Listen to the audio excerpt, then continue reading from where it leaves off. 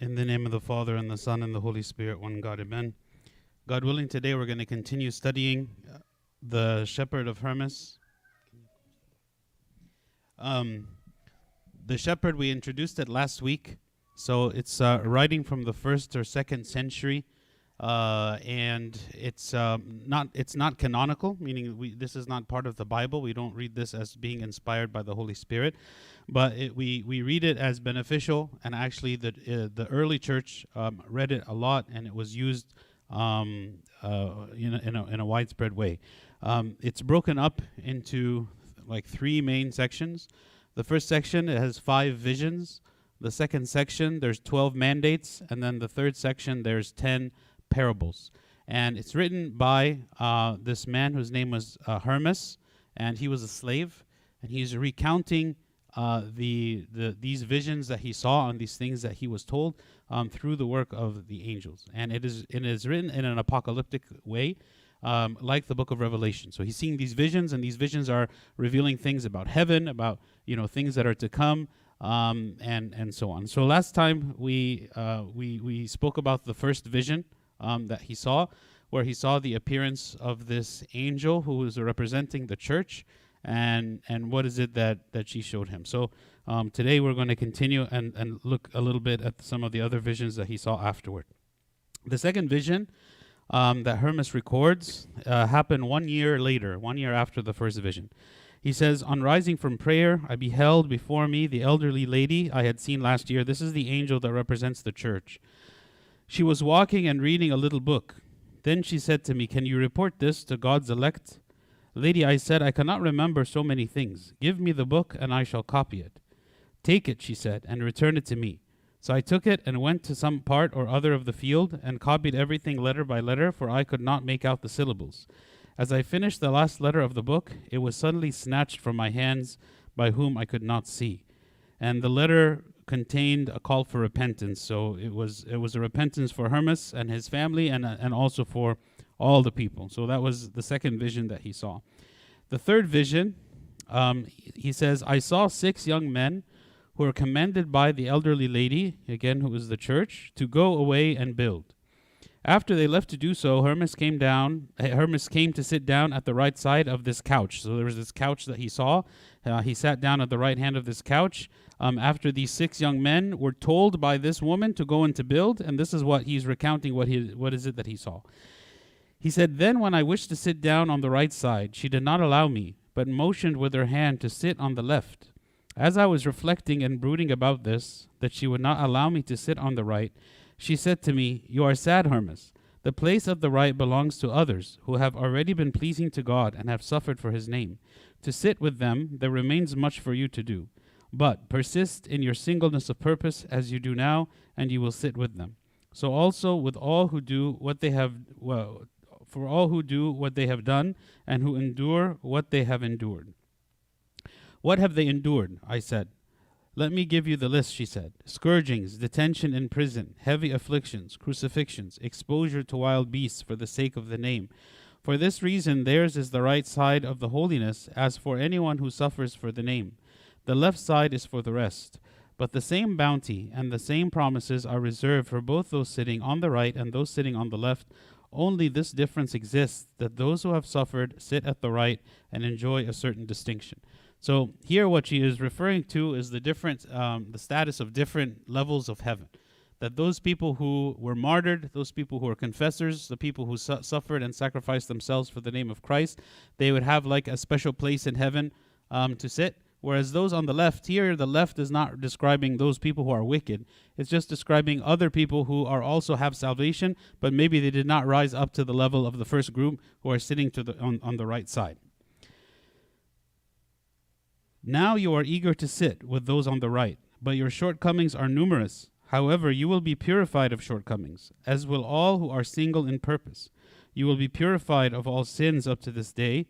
With these remarks, she wished to go away, but I fell at her feet and besought her by the Lord to show me the vision she had promised. So he wants to see more. She was going to leave, and he wants to see more, and he is feeling like she's speaking to him about the singleness of purpose, meaning that his whole life is directed and focused on the idea of salvation, and he's not distracted by any other thing. And so now he is going to see this vision of this tower that is being built.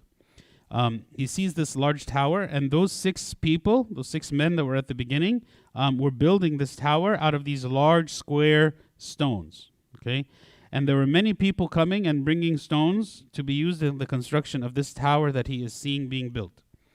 Now the tower was being built in the shape of a square by the 6 young men who had accompanied her, but innumerable other men were bringing along stones, some of them out of the depths of the sea, others from the land, and they were distributing them to the 6 young men, who were taking them and building. All the stones dragged out of the sea they were putting into the building just as they were, for they had been shaped and fitted in the joining with the other stones. In fact, they fit so snugly with one another that the line of contact did not show up. So the stones that were coming from the sea, they were fitting them together, and they fit together so well that you couldn't even see like the crevice between the stones. They fit like as though they were one piece. The structure of the tower seemed really to be of one single stone. Of the other stones, those taken from the dry land, some they put into the building, while others were broken up and thrown far away from the tower. But many other stones were lying about the tower and were not being used in the building. For some of them had spots, other cracks, some were chipped, and some white and round, unable to fit in the building. Moreover, I saw other stones thrown at a great distance from the tower and coming to the road without staying on it, but rolling into wastelands. Other stones fell into fire and were burned, while others still fell near water and yet were unable to roll into the water in spite of their desire to roll and come to the water. So he's seeing all these different types of stones.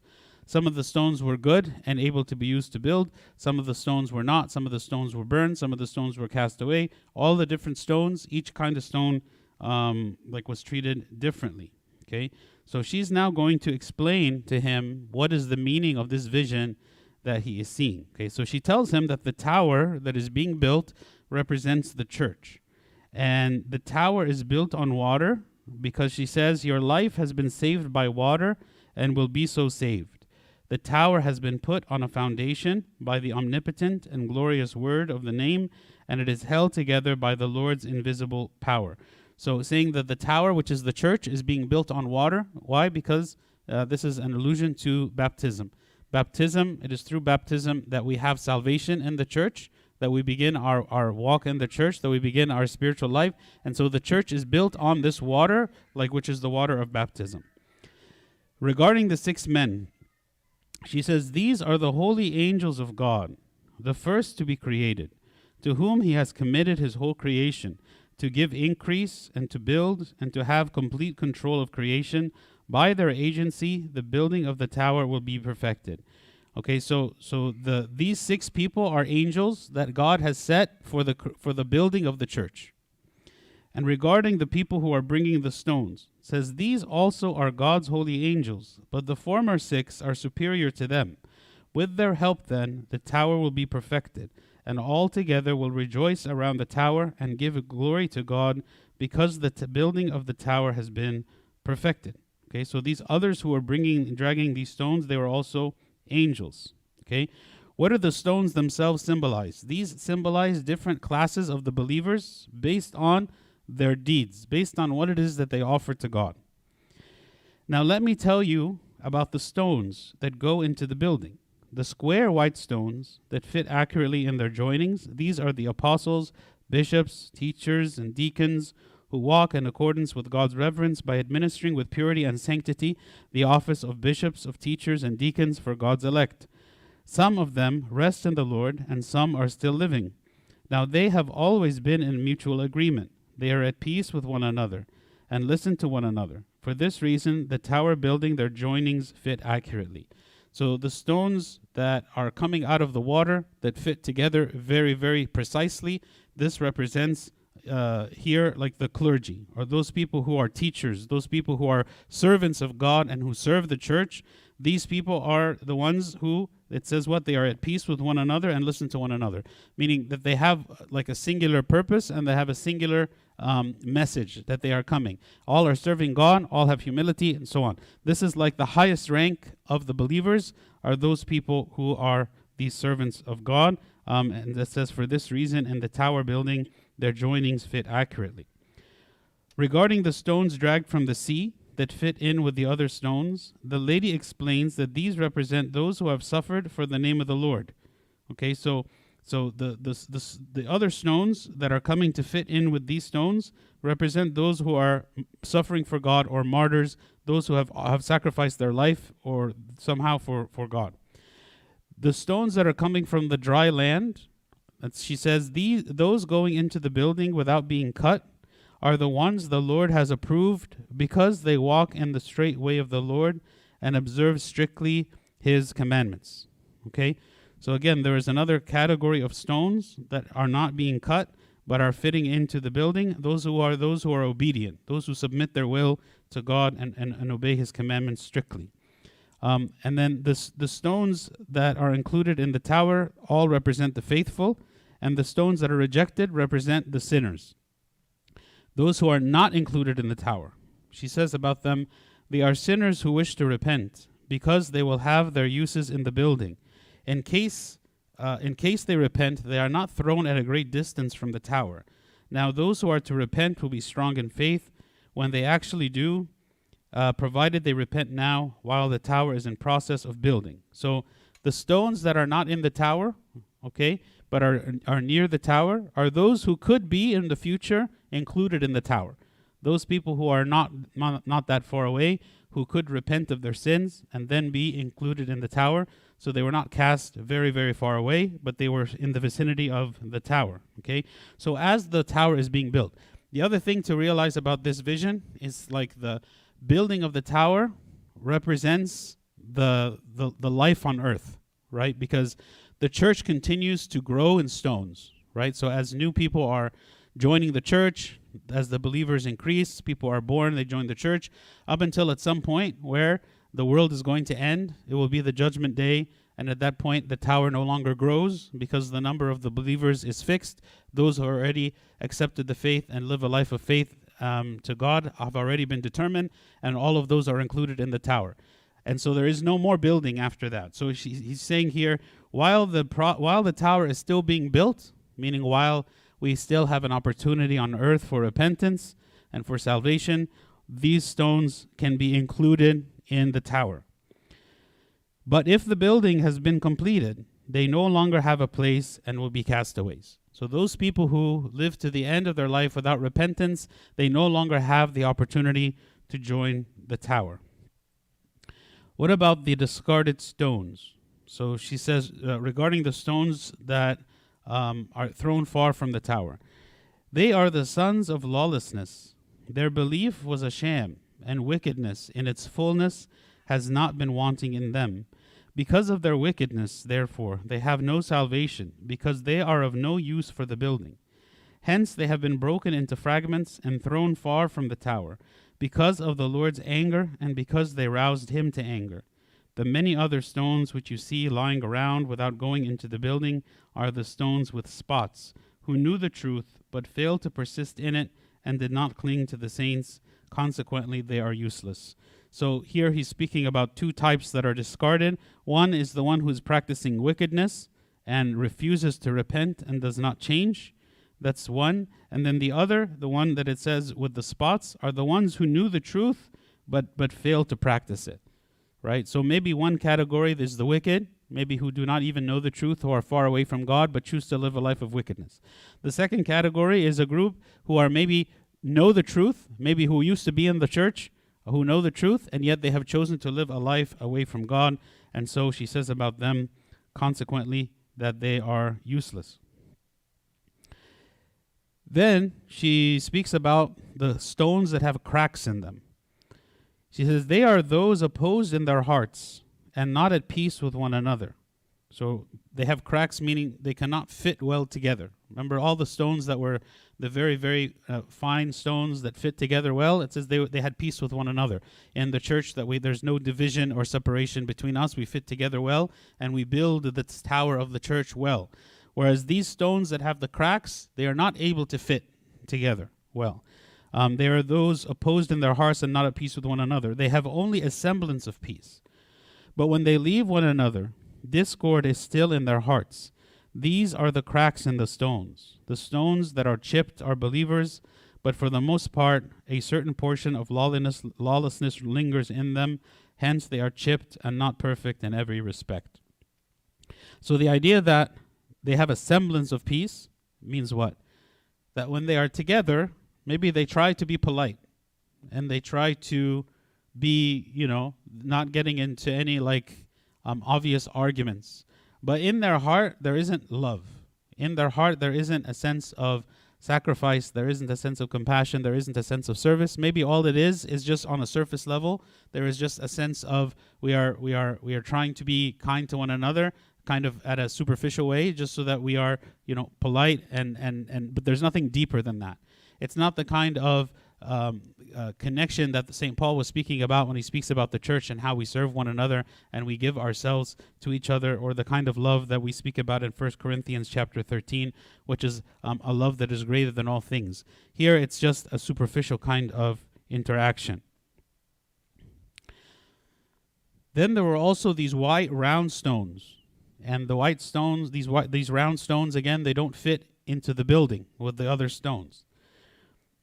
Here she says, they are those who have the faith, but also the riches of this world. When persecution comes, they deny their Lord because of their riches and their business. I answered and said to her, Lady, when will they be useful for the building? Whenever riches that lead their hearts astray have been torn from them, she said, then will they be useful to God. Just as the round stone cannot be made square unless it be cut and lose something, so also the rich in this world cannot be made useful for the Lord unless their riches have been cut out of them. Learn from your own experience. When you were rich, you were useless, but now you are useful and a help to life. Be useful to God, for you yourself have drawn profit from these same stones. So the round stones represent those people who are attached to riches.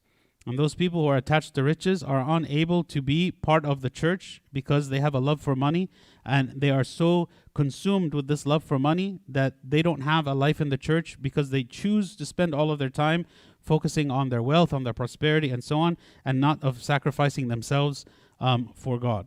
And so the solution here that the angel is saying is to cut off the rounded parts to make it into a square. Right? And those rounded parts represent the attachments to the riches. She says what? Whenever riches that lead their hearts astray have been torn from them, that's when they will be useful for the building.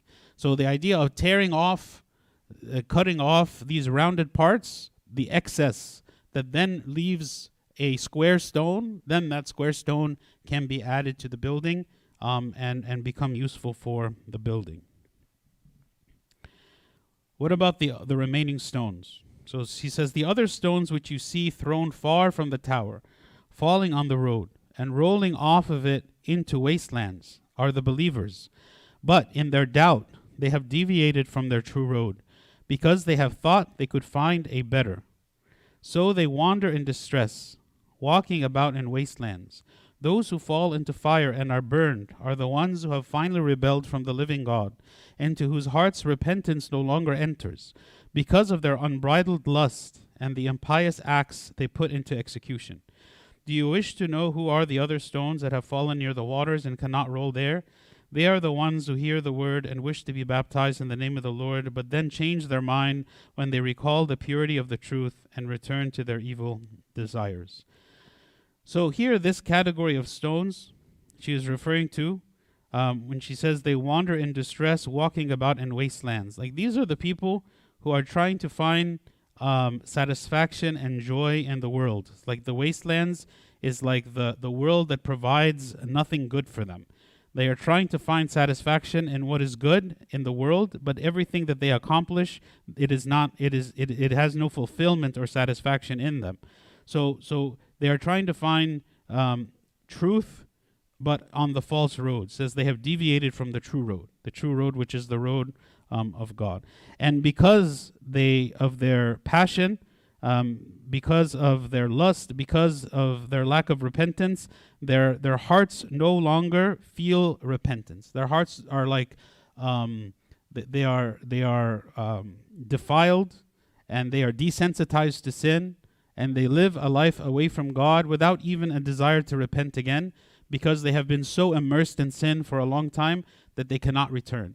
And even if in their mind they remember the days when they were with God and they wanted to be with Him, and yet they cannot separate themselves from the wickedness that has for them become an addiction and a way of life. So even when it says those who hear the word and wish to be baptized in the name of the Lord, but then change their mind when they recall the purity of the truth and return to their evil desires. They cannot separate themselves from sin. They want to continue in a life of sin. And so even though there is maybe a part of them that desires to be holy, a part of them that desires to go to God, and yet they remain where they are because they cannot overcome those evil desires that they have. So again, these are the stones that are thrown far away from the tower.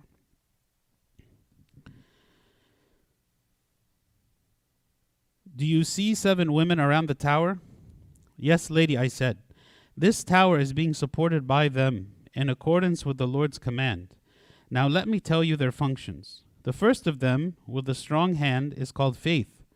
God's elect are saved by her. The second, with the girdle, who looks like a man, is called continence. She is the daughter of faith. Continence is like moderation.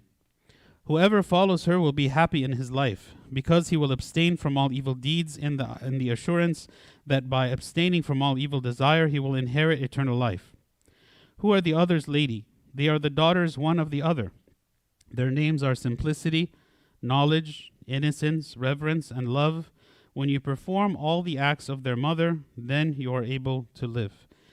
So here, these 7 women that are surrounding the tower represent the virtues that we are called to have so that we can be a part of the tower, right? So that we can be holy and righteous, to be included as part of the tower, which is the church.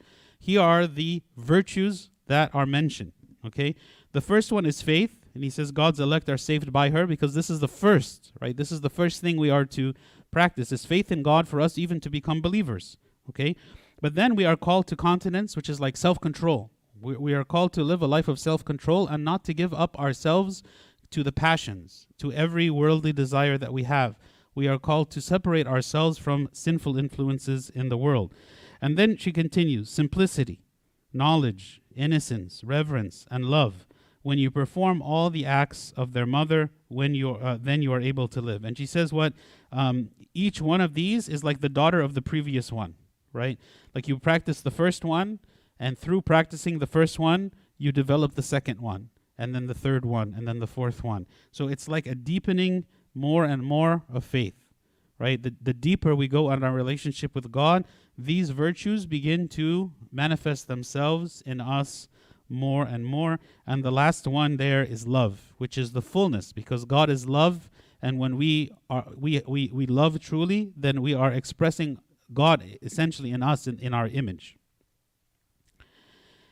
Lady, I said, I would like to know what power each of them has. You shall be told. Each has the others, and they follow one another in the order in which they are born.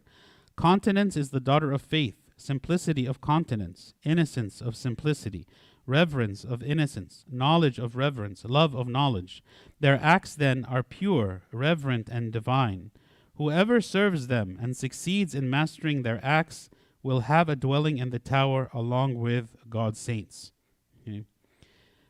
Then I asked her whether the consummation of time had yet arrived. And she cried out with a loud voice, saying, Stupid man, do you not know that the tower is still being built? Whenever the building of the tower is completed, that will be the end, but it will be quickly built up. So he's saying, has the time come yet for the judgment? And she's saying, no, the tower is still being built, meaning there's still an opportunity for each person for repentance. Of course, those people who have already died, there's no more opportunity for them, because whatever choices they made, they have already made. But those people who are still alive, they still have an opportunity. They still are able to live and make good choices. Do not ask me anything anymore. This reminder and the renewal of your souls is sufficient for you and for the saints. Now this revelation is not made for you alone, but to have you make it known to everybody. After 3 days, for you must understand this first. My command, Hermas, is for you to speak all the words I am about to tell you to the ears of the faithful. Thus, when they hear and do them, they will be cleansed from their wickedness, you along with them. This is the purpose of this vision. The purpose of this vision and this whole work is that when he shares what it is that he saw with the other believers, with the church, that they will take it seriously and they will repent and they will turn to God, right? And so this is the purpose for us as well. You know, sometimes we like to hear stories about miracles. We like to hear stories about visions and things like that, or divisions of heaven. And it's very interesting for us to hear, and it kind of piques our curiosity. But the end result, the end goal of all of this is not just to be like, oh, that's an interesting story, or that's an interesting thing, or learning about the things that we're going to see in heaven, but it's for us to prepare ourselves, right? This idea of the tower doesn't mean that the church is literally a tower, and it doesn't mean that literally in heaven there is a tower. It is a symbol. It is a symbol and a vision to help us to understand the heavenly things, even though we are human beings and are limited in our understanding. So it is a call for repentance for Hermas, for his family, and for all of us that he wants, that he was asked to share with us. Then there's a warning. She speaks to him about giving to those who are needy and have less and are hungry. So she speaks to him about the need for like us to serve those who are needy. She says, keep your eyes on the judgment to come. Seek out those who are hungry, so long as the tower is not yet finished. You who have a superabundance, for after the completion of the tower, you will be wishing to do good and will not have an opportunity. Now then, you who pride yourselves on your wealth, take care lest the indigent groan at any time, and their groan mount up to the Lord, and you and your goods be shut out from the door of the tower. So he's saying there will be a time when you are realizing how much time that you wasted in not doing good when you had the chance, and that you will wish that you would have a chance again to go and to do good, but the opportunity will have passed. You will no longer have the chance.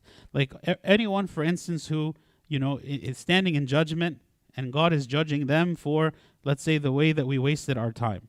In that moment, we wish that we could go back and use the time differently, but it's too late at that point. So he's saying, focus on those people who are in need, you who have superabundance. Like God is saying, I gave you so much so that you could go share it with others.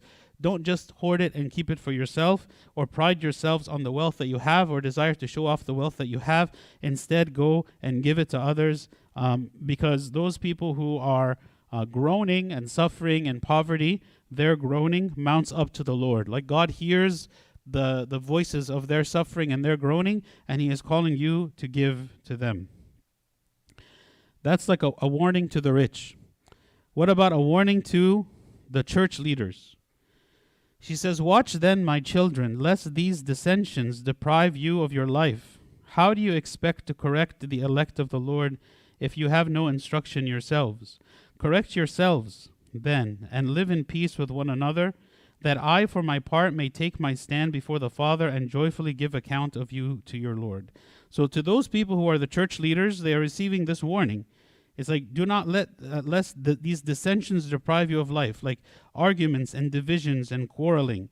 And she's saying, how is it that you expect to teach the others for salvation if you yourself have no instruction? If you yourself do not understand and do not live according to the gospel, how is it that you are going to teach others the same message for their own salvation?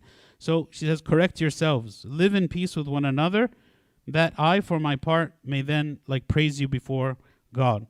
So a warning to the church leaders to have peace with one another and to have learning and understanding for the sake of the salvation of the people. Then at this point, Hermas, he wanted to understand why the woman who appeared to him appeared different in every vision he saw. So this woman who represents the church, this angel, every time he saw her, she looked different, okay?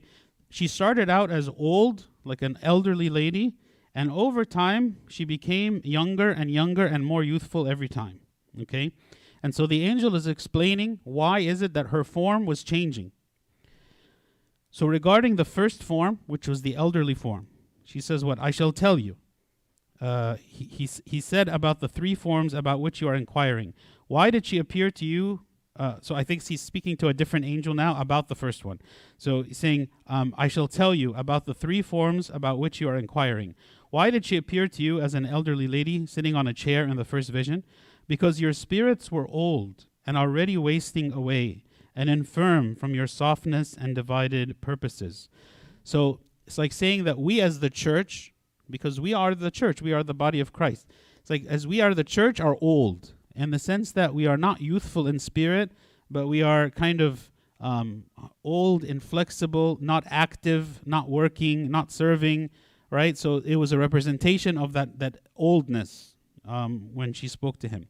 The second form, which was a little younger and more youthful, he says, because the Lord has had mercy on you and has made your spirits young again. You put aside your weaknesses, strength returned to you, and you were made mighty in the faith, while the Lord at the sight of your strengthening rejoiced. For this reason he made clear to you the building of the tower and will clarify other matters, provided you live wholeheartedly at peace with one another. So he, as he is seeing this vision of the tower, this angel representing the church is younger, and that it's like he is gaining in knowledge and faith and understanding, and because God has had mercy on him. Then the third form says, in the third vision you saw her as a younger lady, beautiful and joyous, and her appearance too was beautiful. For a man immediately forgets former sorrows when good news comes in the midst of grief. He excludes everything except the good news he has heard. He gets strength to do in the future, and his joy, his spirit is rejuvenated. So also did you receive a rejuvenation of soul at the sight of these benefits. So the man, as he sees kind of the truth of salvation, he has hope in himself that salvation is attainable and that God is giving him mercy and second chance and calling him to repentance. And so he has inside of him a joy. The joy is that I am not far from God. The joy is that none of us are separated from God, and that we have every opportunity every day to draw closer and closer again, and God is having mercy on us. So there is a joy which is represented by this youngest form of the church.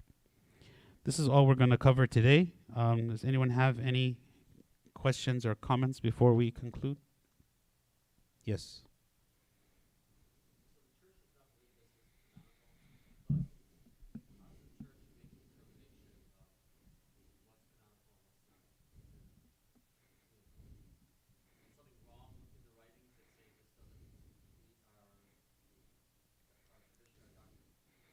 No, there's nothing wrong about any of this, right? And it's not to say that we don't believe that it's true. But something being canonical means that it is inspired by the Holy Spirit and is without error, right? Is without error. So there's nothing here that would say that it's not possible that he could make an error in something, because it's a human work. It's a human author. Whereas the books that are inspired by the Holy Spirit, we believe that they are written by the Holy Spirit. And so there can be no error in them. So there could be many good books, like even like modern authors that are, Orthodox authors. They write good books and we read them and we encourage people to read them and the church supports them. But that doesn't mean that there couldn't be a flaw.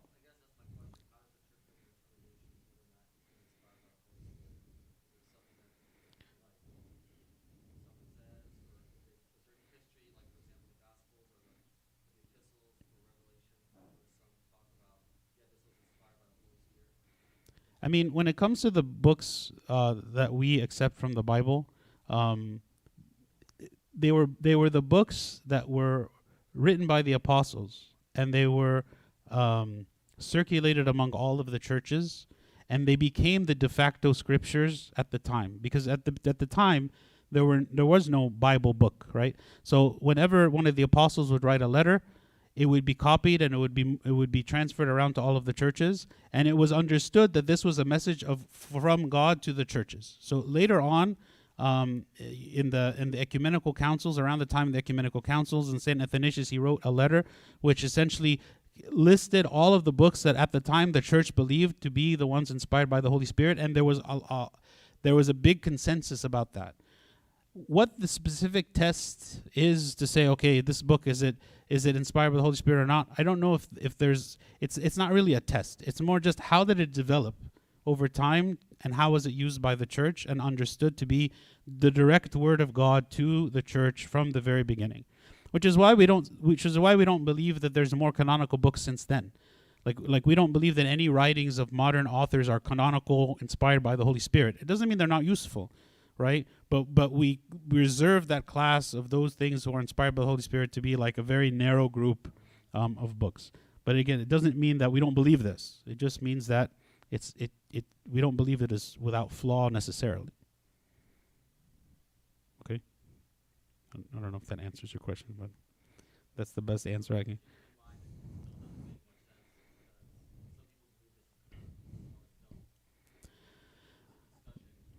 I don't know the discussion, but the word discussion is the right word because everything is based on consensus, right?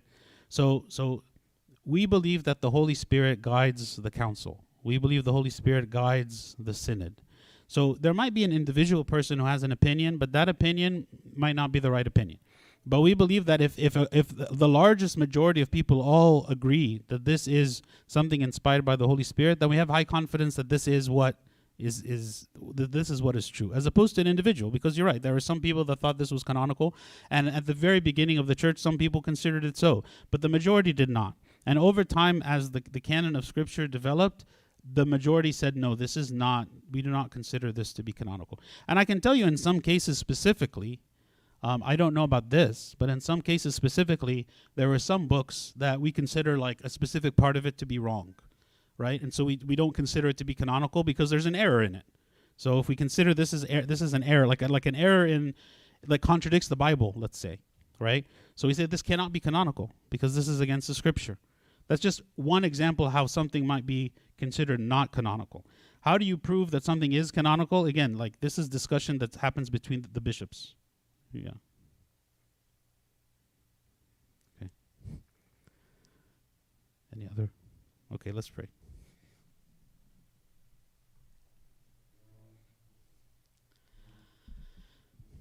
In the name of the Father, and the Son, and the Holy Spirit, one God, amen. We thank you, O Lord, for this day. We thank you for every opportunity that you teach us and you help us to discover the richness of the church writings and those people who came before us and the things that they learned and they saw and they wrote down.